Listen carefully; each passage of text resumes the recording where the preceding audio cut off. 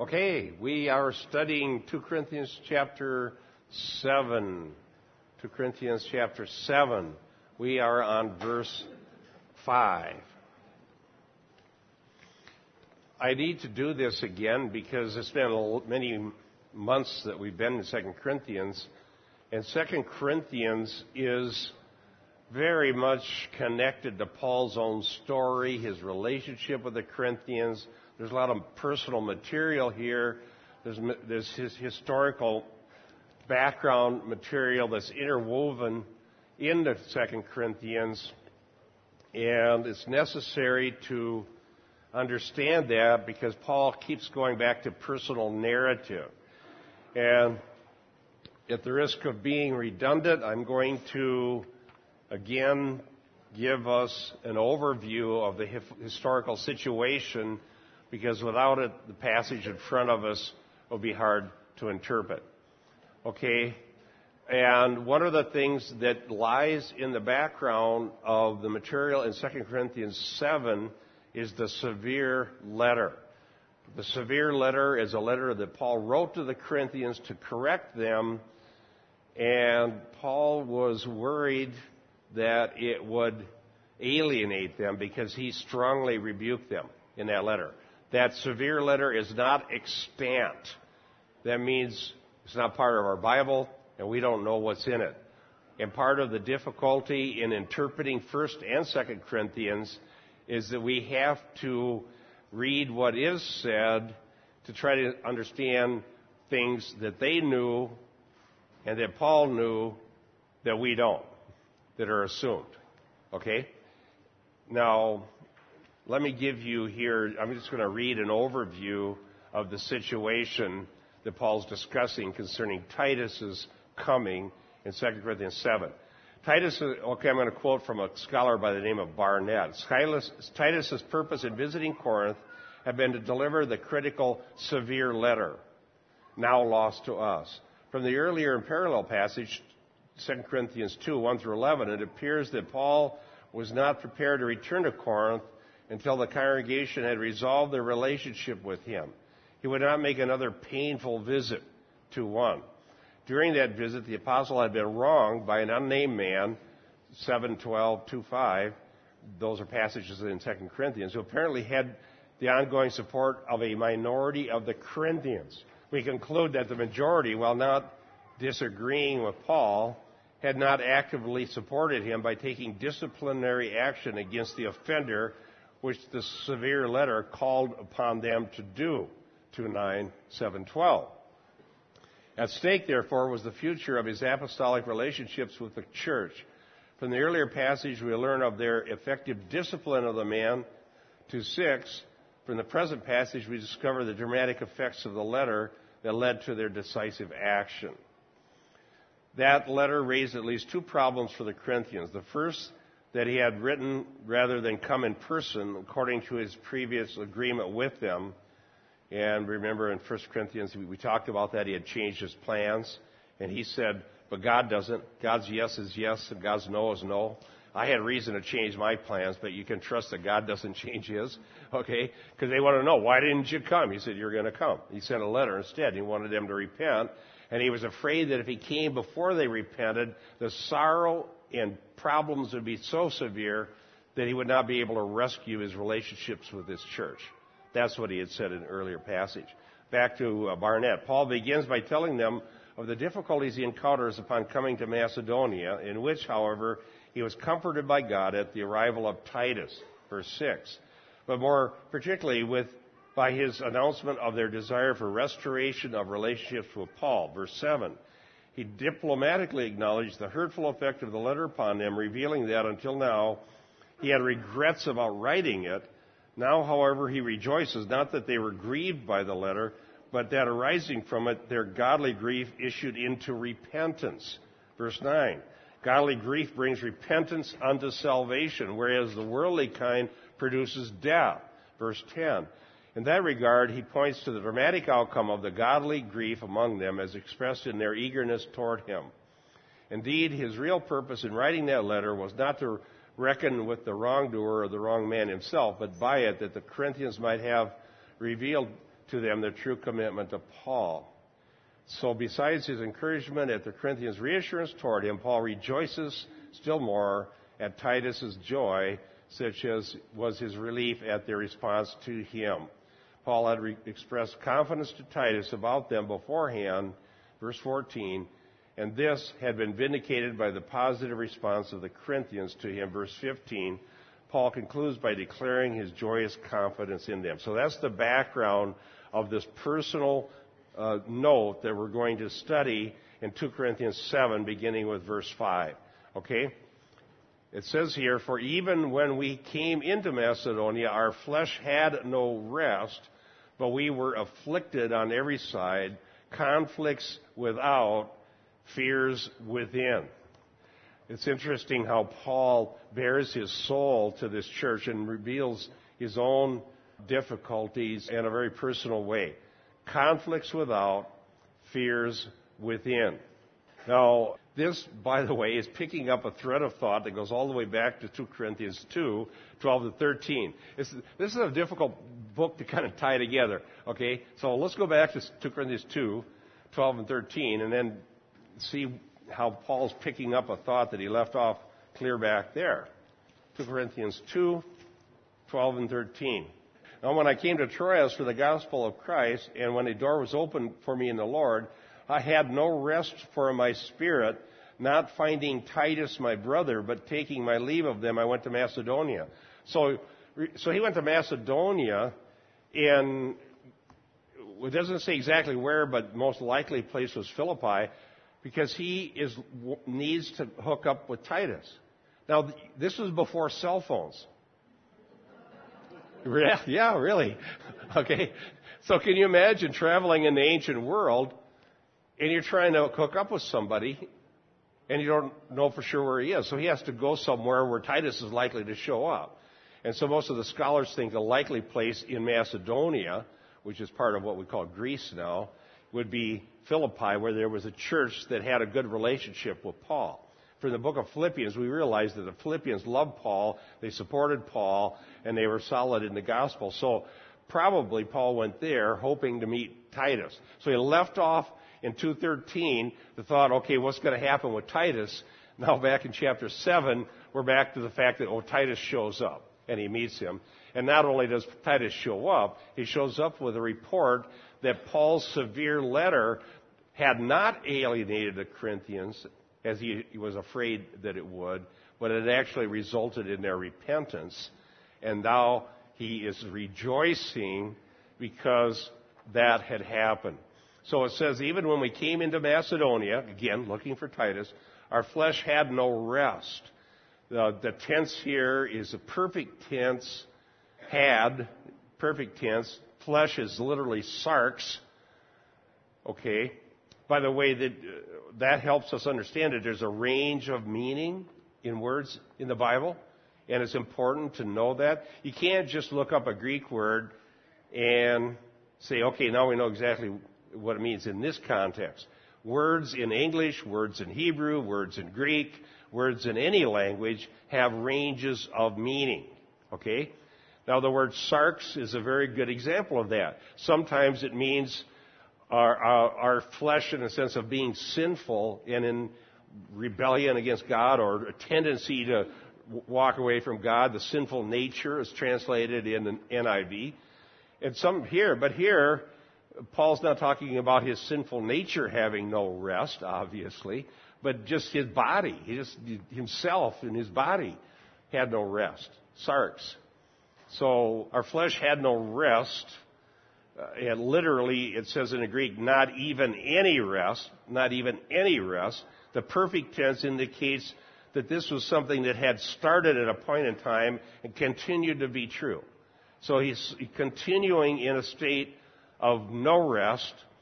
And as the opposite of rest, he's afflicted. Thalibo in the Greek, afflicted, is a present passive participle, so it's best translated being afflicted, in a state of being afflicted. That's what a participle does. And it means to be pressed in. Okay? That same word can be used in other situations, to be in a crowd that's just pressing you in. But here it means that everything that's going on in Paul's life is pressing in on him. All right? Pressured, afflicted, pressed in. And that's a state that he's in. Passive indicates it's not something he was looking for. It's just what happened to him. You ever been pressed in? Where it seems like more things are going bad at one time than is reasonable for a person to try to figure out how to solve? Okay? That's exactly what was Paul's condition. We were afflicted on every side, conflicts without. So on the outside there were battles. Literally, that's what that word means, is battles. And fears within.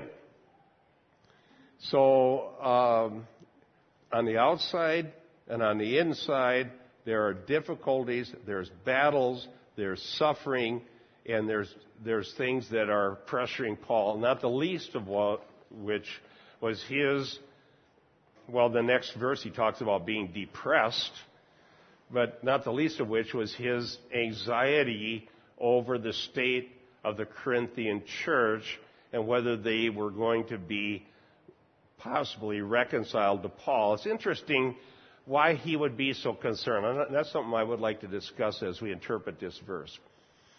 Paul had been traveling throughout, as you read in Acts. He had his missionary journeys, and he had churches that he had founded that were favorably disposed toward him, not the least of which was the Philippians. Why was he so concerned with these Corinthians? Why, for example, didn't he just write them off? Okay? These people were just a lot of trouble. They had problems with immorality. They had problems with being involved with the temple cults. They had problems with church discipline. They had problems with super apostles that came by and told them that Paul was not spiritual. Can you imagine? Paul, the apostle, is not spiritual enough. They wanted somebody better. Okay? I mean, the temptation would be, nuts to you. Nuts to you. Just go away. But Paul didn't do that because he believed that there were true Christians in that church and that they could be salvaged for the gospel. Okay, now let's go ahead and discuss the verse. I was just thinking that in Corinth he spent 2 years there, so he had a big investment of himself there as well. It wasn't just a transitory thing that he did. And Corinth was on the Corinthian Canal, the Peloponnesian Canal, so it was also a major crossroads of everything coming east from Rome and west from the colonies went through Corinth, so it was very strategic in that sense as well. So it was an important city and someplace that he'd already invested himself heavily. Absolutely. Very good answer, Keith. It was important that there be a Christian, not only that there's a Christian church. A Christian church is worthless unless it's faithful to the gospel. Okay? How much do we know that? There's Christian churches all over America, but what good are they doing anybody if they're not preaching the gospel? So he had invested there, and he had suffered to be there, and he'd gone there in much fear and affliction, according to 1 Corinthians chapter 1 and 2, and he became, as he called himself, a father to them, and he cared about his spiritual children. Yes. He was also getting somewhat positive reports from Titus. So. Well, that's what happens here. So what he's doing here is he's explaining what it was like waiting for Titus. Okay, his state of mind before Titus shows up was conflicts without, fears within. Okay, and the not even any rest, not getting any rest because of his absolute sorrows and concerns of the well-being of this church. That was, for whatever reason, it was for several good reasons, but very important to him, yes. Okay, like Paul was an apostle, appointed by Jesus. And like, I'll contrast that with a human relationship where I've split up from a person and the relationship is dead and I feel sadness, but I realize I have to close the door on it. But Paul wasn't ready to close the door on that relationship. Yep, that's true. But he was ready to do it to the Galatians. He says to the Galatians, who bewitched you? In fact, the Galatians, he didn't even thank God for them. Every other letter he thanks God for them. He just starts out by rebuking them. because they deserted the gospel, and he called them anathematized. Eddie, you listen to a different gospel, anathema to you. Yes. Well, another element is that he doesn't run from conflict in any form. That's true. And the second thing about that, then, in a case like this where he could have easily given up, he gave us a pretty good example of don't give up on a church just because they're tough. Yeah. Okay. If there's hope for salvaging the gospel, the Bible would indicate to us that it's worth fighting the battle. If there's hope, that if it's not a case of total apostasy, and there is some flicker of light, it's worth fighting the battle for the gospel. And as we look about our evangelical movement, I think let's just make an application, a general application. It's really bleak. We're not making this up. Okay? The stuff we were talking about in the seminar yesterday, this is the way it is. It's a bleak situation. But the Lord has His remnant, and they're worth fighting for, because God loves those people, and He wants them to have fellowship and have godly leadership, and He wants them to have comfort and encouragement. So it's well worth the battle to fight for the integrity of the gospel. Yes. Well, maybe you could talk about Rick Warren, because in the Purpose Driven, this kind of has the same concept. If someone is going to open up the door for a dialogue or to preach the gospel. Okay, yeah, I do have an announcement to make. I am flying to Lake Forest, California on Thursday for a personal meeting with Rick Warren. And he asked a bunch of people to come out and listen to his conference, and then said, well, if you come to 3 days and listen to all these purpose-driven speakers, you'll get a chance to talk. Yeah, and he's paying the expenses of it. And I said, no, I'm not going to come out to listen to purpose-driven speakers for 3 days. If I had to do that, I wouldn't be worth talking to afterwards. I would be too disgusted. I could not tolerate that. But then they lowered the requirement and said, all right, if you just come out, we want to have Pastor Warren talk to you personally, because none of his critics have been willing to talk to him personally. And so I'm going to do it. I'm not ashamed of the gospel of Jesus Christ. And my intention, thank you, my intention is, by God's grace, pray for me, by the way. As we were considering, Dick and I were talking about, I talked this over with the elders and with Keith and my wife and people that I usually consult, and decided that it would be wrong not to go, because it would appear then that I'm ashamed of the gospel if I refuse to go. And I don't want to be accused of being ashamed of the gospel. Now, the passage that we're looking at concerning this is Matthew. Do you want me to share that? Well, I was going to say, they put a challenge on you, actually. You should mention that, I think. Well, they challenged me. Yes, you wrote a book and you said some things, and he wants to talk to you. You can't not come. Yeah, exactly. How if I write a book and I won't even defend my own book, then it looks like I'm a coward. Okay, and they could say, look, these guys are just cowards. They write a book and then they run and hide and they won't even defend it. So I'm willing to defend my book. Now, the other point is this.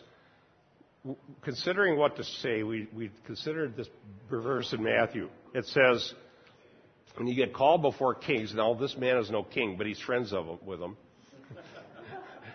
Especially the Syrian one. Okay, remember that whole thing.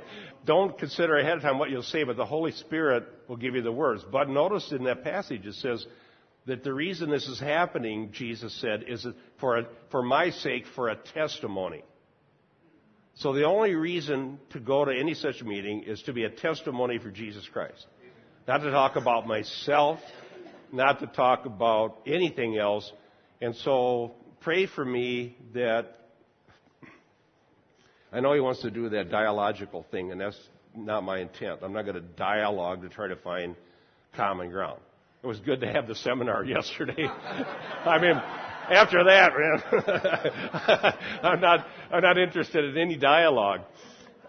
But pray for me, because my intention is that there'll be just two things that are non-negotiable. The rest of it's not even important.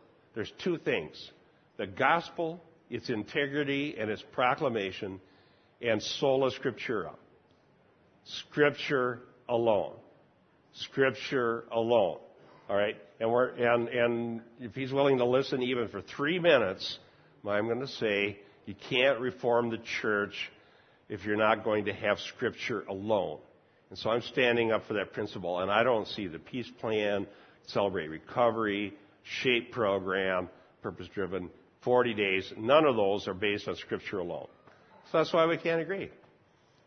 Yes? I have no idea. I'm hoping that it's as personal as possible. I mean, if I get out there and they stick me in front of 2,000 of his supporters, I'll still say Scripture alone. Remember, Dean yesterday pointed out they asked Luther, "Can you be right and all of Europe wrong?" And he says, "Yes." I like that. Yes, that's true. Okay. I was thinking, like you said, you wrote a book, right? And others write books. Well, if they think about it, would that could be considered as Scripture alone, or what you're trying to say is they must follow the Scriptures? Well, my book contends that the entire. I mean, I just go through and kind of reverse engineer the whole purpose-driven thing. The issue was this: how can you take Christianity and make it so that everybody loves it? Okay, how is it that the UN loves your message? How is it that the Religious Writers Association loves your message? How is it that the whole world loves your message? And so then asking that question, say, if this is Christian and everybody loves it, there's a problem because Jesus said the world will hate you. All right, so then what I did was I just reverse engineered the whole thing. What that means is see how all the little gears turn and how the nuts and bolts work. Researched it. Then in my book, I say, here's how this works, here's how this works, here's how this works, here's how this works. And then in the end, it's not biblical. It's not the gospel. That's all I'm claiming. This is not the gospel. Yes, who was next? Troy. I was going to say, I think we all need to make sure to be in prayer for Pastor Bob, because I got a letter through email from Ingrid Schluter, and she was invited there too, but it sounded like they were going to try to ambush her and try to make her attend the same thing. So that would be a concern. Yeah, Ingrid got the same email I did initially, as did James Sundquist, as did Ken Silva, as did, maybe that's it. I'm not sure whether anybody else did. And we all turned it down. We all said, no, we're not going to go listen to purpose-driven speakers for 3 days. But when they only asked me to come to meet, I didn't feel like I could turn down that because it's a chance to stand up for the gospel. But really do pray for me. It's easy to get overawed by somebody's status. I don't think I have a tendency to do that, but we all need prayer. Rick Warren is a CFR member, and that automatically means he's part of the military-industrial complex that's trying to create a change, and that's why they want to create the change in the church. Plus, he's on the board of the John Templeton Foundation, the same John Templeton that gave Chuck Colson $1 million to try and reconcile evangelicals and Catholics together. Yeah, so he's a big player. Yeah, I know. Okay, so pray for me. I believe it's the right thing to do. Yes, Dean, bring the mic over here to Dean. You share inform. This is all about deforming the church. Yeah, so I know. That's why it's important you go to inform him in the gospel. Yeah. Yep. The gospel, let me tell you the gospel. That's what I want to share in Lake Forest, the gospel. Here's the gospel, and you all here know about this because I preach it every Sunday. But this is easy to remember, and it's way better than the 4 spiritual laws. 4 points, and easy to remember. 4 points. Number 1, who is Jesus Christ? Who is he? See, people say, well, you need Jesus. Well, if you don't, they just think he's the founder of a world religion.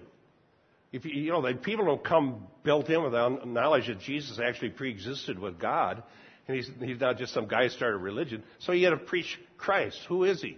Who is Jesus Christ? Number 2, what did he do? And then you recount his life, his miracles, his sinlessness, his saving death on the cross, the substitutionary atonement, his resurrection, his prediction of his own resurrection from the dead, appearing before witnesses, bodily ascended into heaven. It's really the subject of a lot of the creeds, but it's better to be preached. That's point 2. Point 1, who is Jesus? Point 2, what did he do? Point 3, why do we need him? And that's when you bring in the law. The wrath of God is directed against our sin. We have broken the law. We've rebelled against God. We're going to suffer eternal punishment in hell. And Jesus shed his blood to avert God's wrath against our sins. So we desperately need him. Number 4, what does he expect of us? And that is summed up in this phrase, repent and believe the gospel. What does it mean to repent? To repent is to turn. In fact, in other passages, synonymously, it says, you've turned from idols to serve the living God. And so every human on the face of the earth is serving an idol.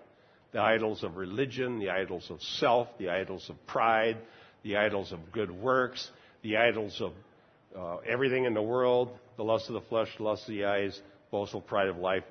Turn from those things and believe. Repent and believe the gospel. To believe is to put your trust totally in Jesus Christ. Believe who he is.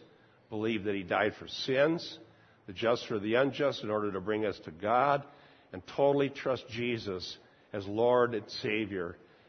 And thou shalt be saved. That's the gospel. Now, can you remember those 4 points? Who is Jesus? What did he do? Why do we need him? What does he expect of us? There you go. None of that is through general revelation. No, yeah, that's another point. As I was doing radio with Dick the other day, this just, it's like a light went on. How can you study something for 4 years and all of a sudden you see it even better? Have you ever noticed that?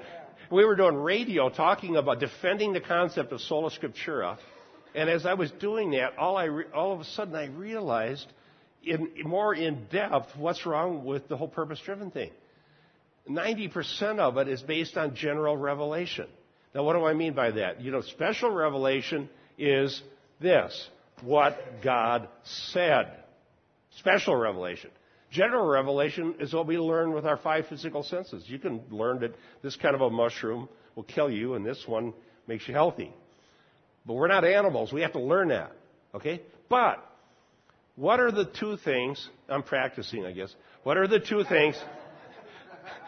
Here's 2 things that people can find from a true Christian church or from Christianity that they cannot gain anywhere else. And I'll tell you what the 2 are. Salvation and sanctification. All right? You can be saved from God's wrath and conform to the image of Jesus Christ. Salvation, sanctification. Now, let's just look at the whole purpose-driven program. It's based on general revelation, not special revelation. Celebrate recovery. General revelation. We've studied people and we found out how to get the drunk sober. Okay, we figure out how to do that. And they can do that, absolutely. I would affirm that a drunk can become sober through means other than the gospel. But you know what the drunk can't become? Saved or sanctified. Okay? It's one thing to be sober. It's another thing to be holy before a holy God. All right? So that's just general revelation. What about the SHAPE program? SHAPE program is a study of yourself. What's true about me other than my spiritual condition, I can discover through general revelation. Your heart, what makes you tick, what are your abilities, what's your experiences. What are they again? They're your personality profile. It's all general revelation. And so knowing about yourself in that general revelation way cannot save you, cannot sanctify you. All right? Now you take the purpose-driven life, and what you have is some special revelation, and even that, other than in a few instances, it's not even clearly taught. And it's an amalgamation of special revelation and general revelation, that the amalgamation is not what has God said, right? It's something different. You can't find salvation and you can't find sanctification, so it's not what Jesus offered. So with that in mind, I'm hoping to be able to say, this is why people are objecting to your program. It's an amalgamation that can't save the soul and it can't sanctify anybody. It might make people live better. I grant that, but then so can, people that are convinced, you could become a Mormon and live better, but it's not going to do you any good. Well, you're about half cranked up this morning. You want to go the rest of the way with the solas? All right. You did a thing. No? The solas. You did a thing when we were doing the radio that was marvelous. You want to put it on? Yeah, Dick put a nickel in me the other day, and out came a whole radio show. We got going on the sola scriptura, and I just went into the whole works of them. Let's do the solas. Okay, I don't mind. This is important. When we say that sola scriptura is the formal principle of the Reformation, what we mean by formal principle is it is the principle by which you establish the other things that you believe. Okay, how are you going to teach Christ alone? Well, you teach Christ alone because you started with Scripture alone, and Scripture points you to Christ. How are you going to teach faith alone? Well, you teach faith alone because you start with Scripture alone, and the Scriptures point us to faith as how we're saved. Not faith plus works or faith plus sacraments or faith plus whatever the church may have offered. And so with the rest of them. So I wrote this article called Sola Scriptura and why evangelicals are going back to Rome. And to my amazement, the feedback was negative in this sense. And this is why we did a radio show. I thought if I prove that evangelicalism is abandoning Sola Scriptura, I'll win the argument. And so I prove it. And I didn't win the argument because they said, yeah, we have and we don't care. Literally, we don't care. We don't believe in Sola Scriptura. And I started getting emails from former evangelicals that became Catholic and said, we're happier now, and we don't believe Sola Scriptura anyhow. And you Protestants don't even know what you're talking about. And I wrote the article for Christian Worldview Network. In there, the feedback's negative. No, we don't believe Sola Scriptura. No, we don't believe Sola Scriptura. So now I'm really fired up. Now we're going to have a battle, right? This is bad. And Dean, thank you for yesterday. It's all going back to, did God say? Okay? Did God say anything to us, and are we bound to it? Or are we going to have a discussion? Now, how do you establish Sola Scriptura? Let's see if I can recreate what I did on the radio. All right? Where do you start? Let's start with Moses. Where do we get Scripture? Here's where it starts. God speaks to Moses face to face as a man speaks to his friend. Is that what it says? Okay, Moses gave us the first 5 books of the Bible. He got them directly. He got the revelation directly from God. God chose to meet Moses on Sinai in the tent of meeting and wherever and spoke to him and gave him direct revelation. So Moses becomes a mediator of the old covenant. All right? Moses told us about Adam and Eve and the garden and the creation and Abraham and all that. And that's who God chose to speak to. Now, when God spoke to Moses, by the way, he did more than just speak to Moses. He actually wrote on tablets of stone in Hebrew, in a human language, with a meaning that we can understand.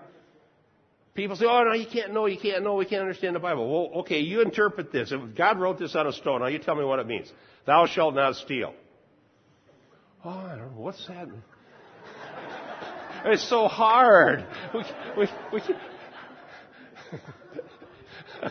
No, it's not hard.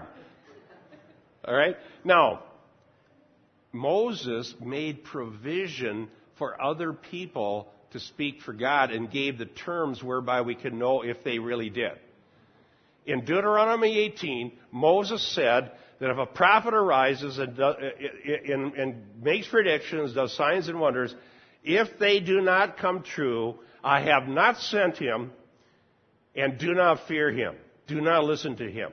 And Moses said in Deuteronomy 13 that if a prophet arises and does signs and wonders, and it comes true, concerning which he says to follow after gods which you have not known, I'm testing you to see if you love God with all your heart. Don't listen to him. All right, so there's 2 tests. They have to be perfectly accurate, and they have to describe the God we've known, which is the God who revealed himself to Moses. That's the old covenant standard. Now, based on what God said face to face to Moses, and applying those standards, we got the Old Covenant, right? That gives us Genesis through Malachi. That's how God spoke, through ordained mediators. Now, He also made a provision for another mediator. Because when God spoke face to face with Moses, He said this, I will bring forth, God said, another prophet like who? Moses. And when I raise him up, listen to him. Now, what that means is that within the Old Covenant was a prediction and a provision for yet another mediator. Because like Moses means that you're directly mediating from God law. All right? So, who was that prophet that God raised up? You got the right answer. Jesus Christ. God Himself identified Him on the Mount of Transfiguration. He says, this is my beloved Son, listen to Him.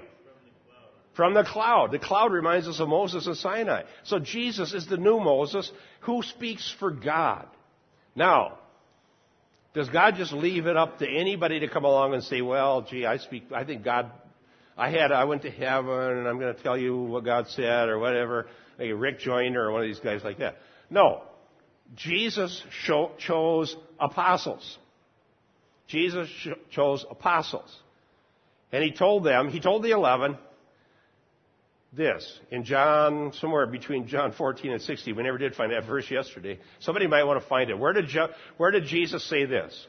The Holy Spirit will bring to your remembrance all that I told you. All right, that's a verse. And He only said that to the 11 because in John 13, Judas took off. Remember that?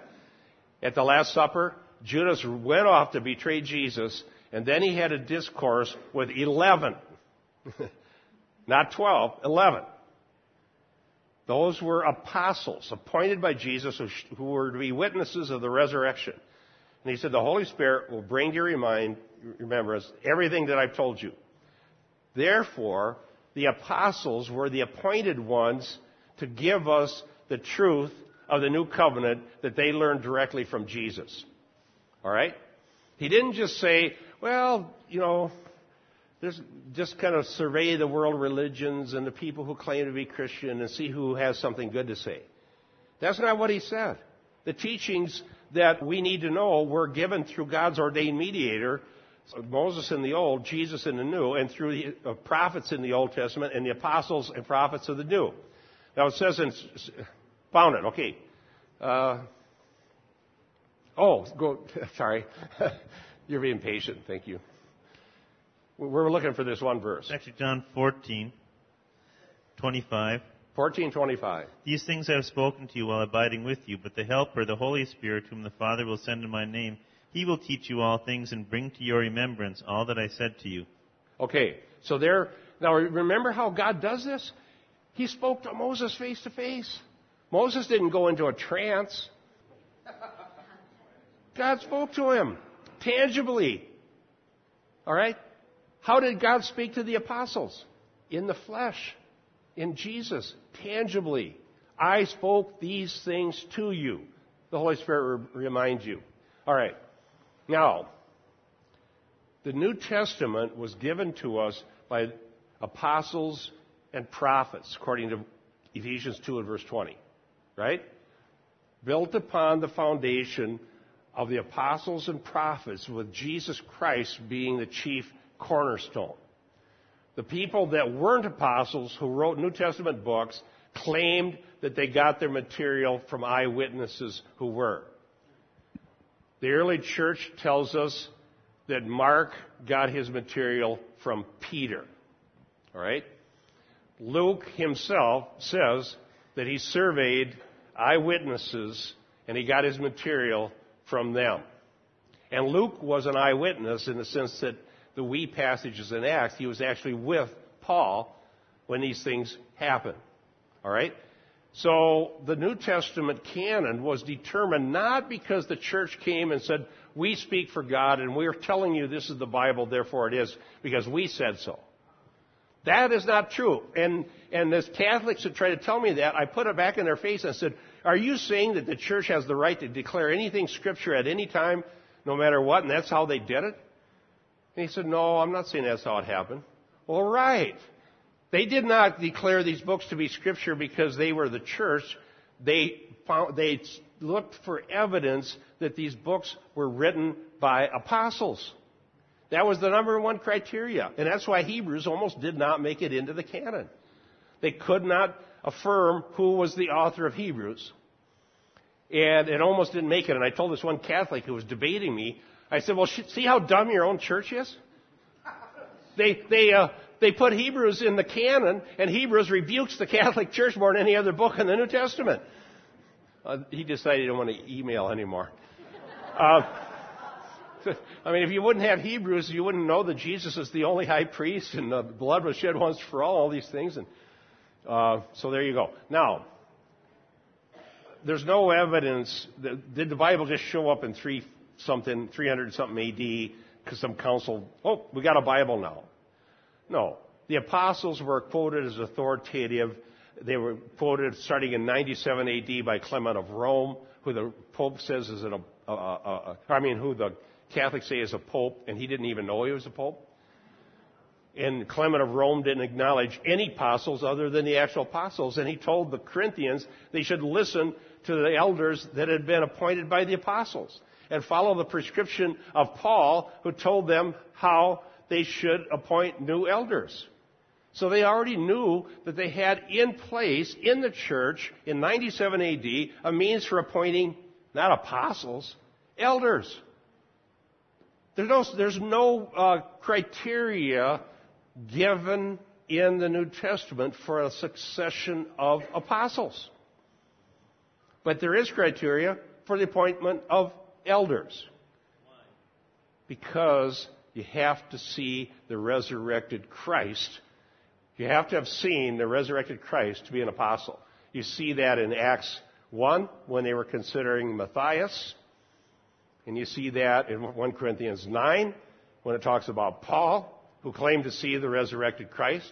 And you see that in 1 Corinthians 15 when Paul claims that he was one born out of time, but that he had, as one born out of time, seen the resurrected Christ, and he is the last. Therefore, nobody else meets the criteria. He's been so patient here. And then go ahead. Yeah, I just loved a purpose-driven church a few months ago, and I thought it was wonderful at first. I thought it was great. I was really getting into it. And a friend from work gave me your book by Bob DeWay, Pastor Bob DeWay, and I was on the purpose-driven. And anyhow, that's why I'm here. But what I was getting at is that I began connecting dots after I read your book. They brought in a guy named Bono as a rock and roll star. I really enjoyed him back in the 80s when I was an idiot.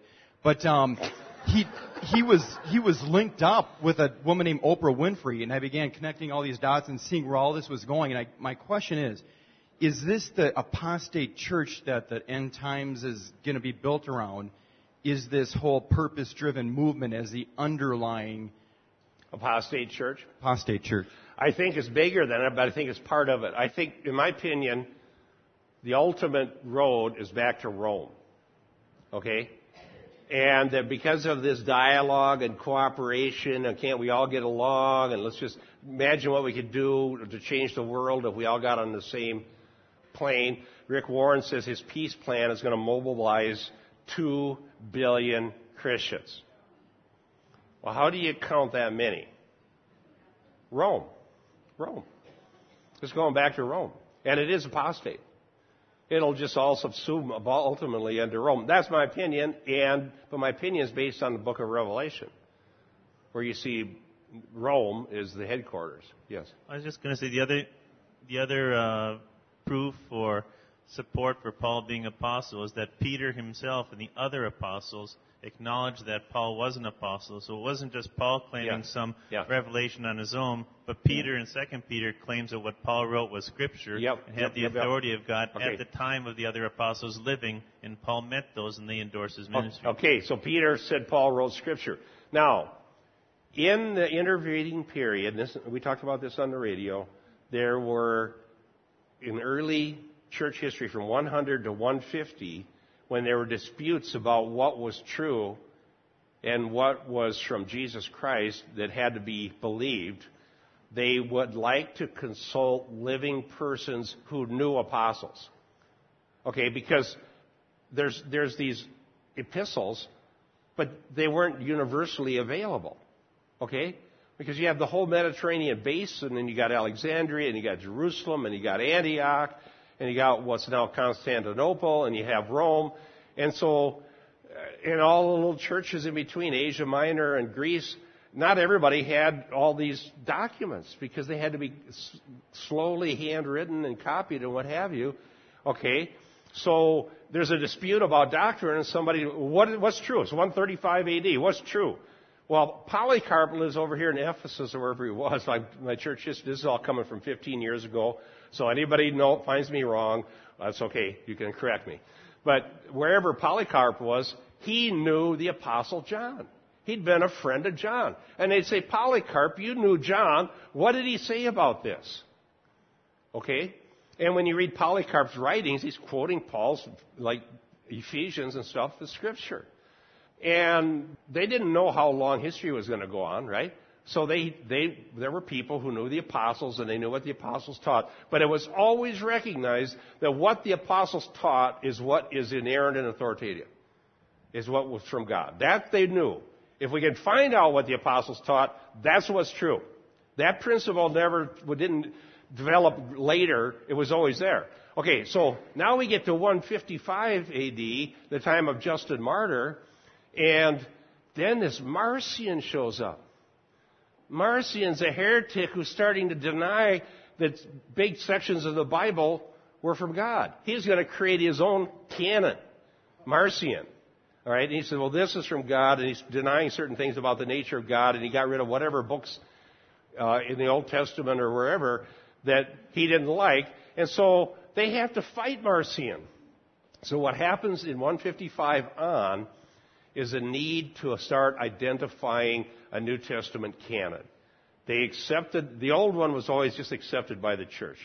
Okay? Genesis through Malachi, God gave it to the Jews, God gave it to us. And you can see a dispute about that with Justin and Trypho, the Jew, in that document. I love that. That's my favorite church history document, Justin Martyr's dialogue with Trypho, a Jew. And it was a debate where he stood up for Christianity. Now, okay, Marcion's saying this isn't Scripture, this isn't Scripture. So now you start debating what is. Because by 155 AD, nobody was still alive who knew an apostle. And for a while you could say, well, this guy knew this guy who knew the apostle. But it's getting kind of tenuous to try to talk to anybody who was actually an eyewitness who sat under an apostle. So now you have to have documents. It's the only way you're going to know what the apostles said. You need documents. So therefore, the church began to identify documents as being from apostles. And there were shorter lists. There was this Muratorian canon that was an early list. Okay? And this process went on until finally in the 4th century it was settled. Here's the 27 books of the New Testament. But the basis of settling it was that did this come from apostles? And the church did not claim that we are apostles, we speak for God, and we can say anything we want, and whatever we say, it's from God. That's not what was claimed. The Roman Catholic Church is built on lies and false claims. There's no succession. Peter doesn't have a chair that still exists. Nobody sits in Peter's chair, and nobody on earth speaks for God beyond Scripture. Nobody. Sola. Sola. All right. And therefore, we take our stand. Christ alone, grace alone, faith alone, to the glory of God alone, because we learned those things from Scripture alone. That's what it means to have a formal principle of your theology. And Luther was dead right to stand up against the entire church on that basis. And unfortunately, what I just said to you is now I'm going to have to say and publish and write over and over, because No longer can you go to a Protestant and quote unquote, no, they're not protesting anymore. They're just trying to see how we can agree with Rome. You go to a Protestant and say, that doesn't fit with Scripture alone. And their eyes glaze over. We don't care. That doesn't mean anything to us. So now I got to go back and give this whole big thing that I just did in order to even start the discussion. You have to debate it all over. Yes. I just wanted to say that, or wanted to hear your response, because we've sat in churches where they claim that Jesus is walking through the door right now. In this subjective relativism that we're in, how do you respond when, you know? So, the question is, what they say, well, Jesus just came. Or somebody else say, I talked to Jesus last night. Now they got a new revelation. Jesus is telling me this and Jesus is telling me that. Here's how you respond. 1 John 4 and verse 1. Any spirit that does not confess Jesus Christ come in the flesh is not from God. The Jesus Christ that somebody saw in their dream, the Jesus Christ that somebody saw when they went to heaven, the Jesus Christ that was mystical Jesus who just walked through the door, is not Jesus Christ come in the flesh. Why was it important for John to say Jesus Christ came in the flesh? Why does he start 1 John by saying, well, we've touched, what we've handled, what we've seen, the word of life that we declare unto you, whom we have fellowship with? Why did he say that? Because God spoke tangibly to the apostles, and he wanted to show there wasn't a mystical Jesus, it wasn't a spiritual Jesus, it was a Jesus Christ with a real body who talked to real men in real history and said real words, and they knew what they were. Just like God spoke to Moses face to face as a man speaks to his friend. And so God doesn't leave the transmission of binding authoritative words to some ethereal process, some mystical process. So I would say that's not Jesus Christ coming in the flesh. Now, why does John say after that the ones who come are antichrists? Antichristos. It means either against Christ or substitute Christ. And I believe the context shows it's both. They become against Christ by being substitute ones. Yeah, they're both. Now, how does Jesus Christ come in the flesh guard against Antichrist? Well, because if Jesus is just a spirit that can show up in anybody, you can have avatars, Christs, Buddhas. So you just have a spirit Jesus, can't be identified. But the Jesus who's the real one still has the marks of Calvary, and he sits bodily at the right hand of God, and he's going to bodily return. That's how we know. Okay. Question that I have is, what about the evidence of the Dead Sea Scrolls? Don't they point toward scriptural also? The Dead Sea Scrolls. I don't need this. I got my own. The Dead Sea Scrolls are evidence that we had it right to start with. Okay? And if you want to go on the internet, they don't no longer allow these to actually be seen. In '83, I saw the Dead Sea Scrolls, including the Isaiah scroll, but they found out that even light, any kind of light, might destroy them. So now they've been photographed and put away. But you can go on the internet and you can find a photograph of a Dead Sea Scroll of Isaiah 53 that is older than the time of Christ. All right. So it's fabulous. So here's Dead Sea Scroll, older than the time of Christ, and scholars have translated it, and you can see it on the internet. I found it there years ago, and said here they made a kind of interlinear, and though there are actually differences between the Dead Sea Scroll Isaiah and the Masoretic text Isaiah, there's no difference in concept. Okay, and so there you have Jesus Christ preached in Isaiah 53 on a scroll before Jesus Christ was alive. It's older than the time of Jesus Christ. And the scholars agree, even the liberal ones agree, it's older than the time of Jesus Christ. It takes a lot of faith to be an unbeliever. Okay. Go ahead. I was just saying that the battle that we're fighting now on Sola Scriptura is the same one that Luther fought, because the mysticism was the basis for the popes to begin with. Because the Pope claims that he has mystical revelations from the Holy Spirit. And Luther's whole claim in Sola Scriptura is that the Holy Spirit only comes to you through the external word of preaching and reading of a tangible word, and that internal revelations and internal spirits are not the Holy Spirit. The Spirit comes through the Word and the Word alone. Yeah. Yeah, and you just published an article on that, right? If you go to Christian Worldview Network, Keith publishes articles there under K. Gentoff, and he has one on Sola Scriptura, on Luther's fight. Yeah, Sola Scriptura for Charismatics, it's called. Okay, the Holy Spirit comes to us through the Word. Now, I was going to quote something back to 2 Corinthians. I got 2 minutes from that? No? What about Paul's anxiety? Conflicts without, fears within. His anxiety was over the well-being of a church. And I'm going to quote Barnett on that. More probably, however, they point to his yet unresolved anxiety. In other words, where did these come from? His unresolved anxiety about the Corinthian reaction to the severe letter. Paul's fears within in Macedonia appears to correspond to no peace of mind in Troas and the non-return of Titus reassuring him of the Corinthians' response. Titus' delay surely suggested a further deterioration in Corinth. In other words, he's thinking, this is going to be bad news. It's always an anxious thing to be waiting for news and you don't know if it's going to be good or bad. Is that true? It's very hard not to be a little bit anxious. To which place in Macedonia did Paul now come? The strongest possibility is Philippi, just a few miles along the Ignatian Way from Neapolis, the most probable port for arrival from northern Asia.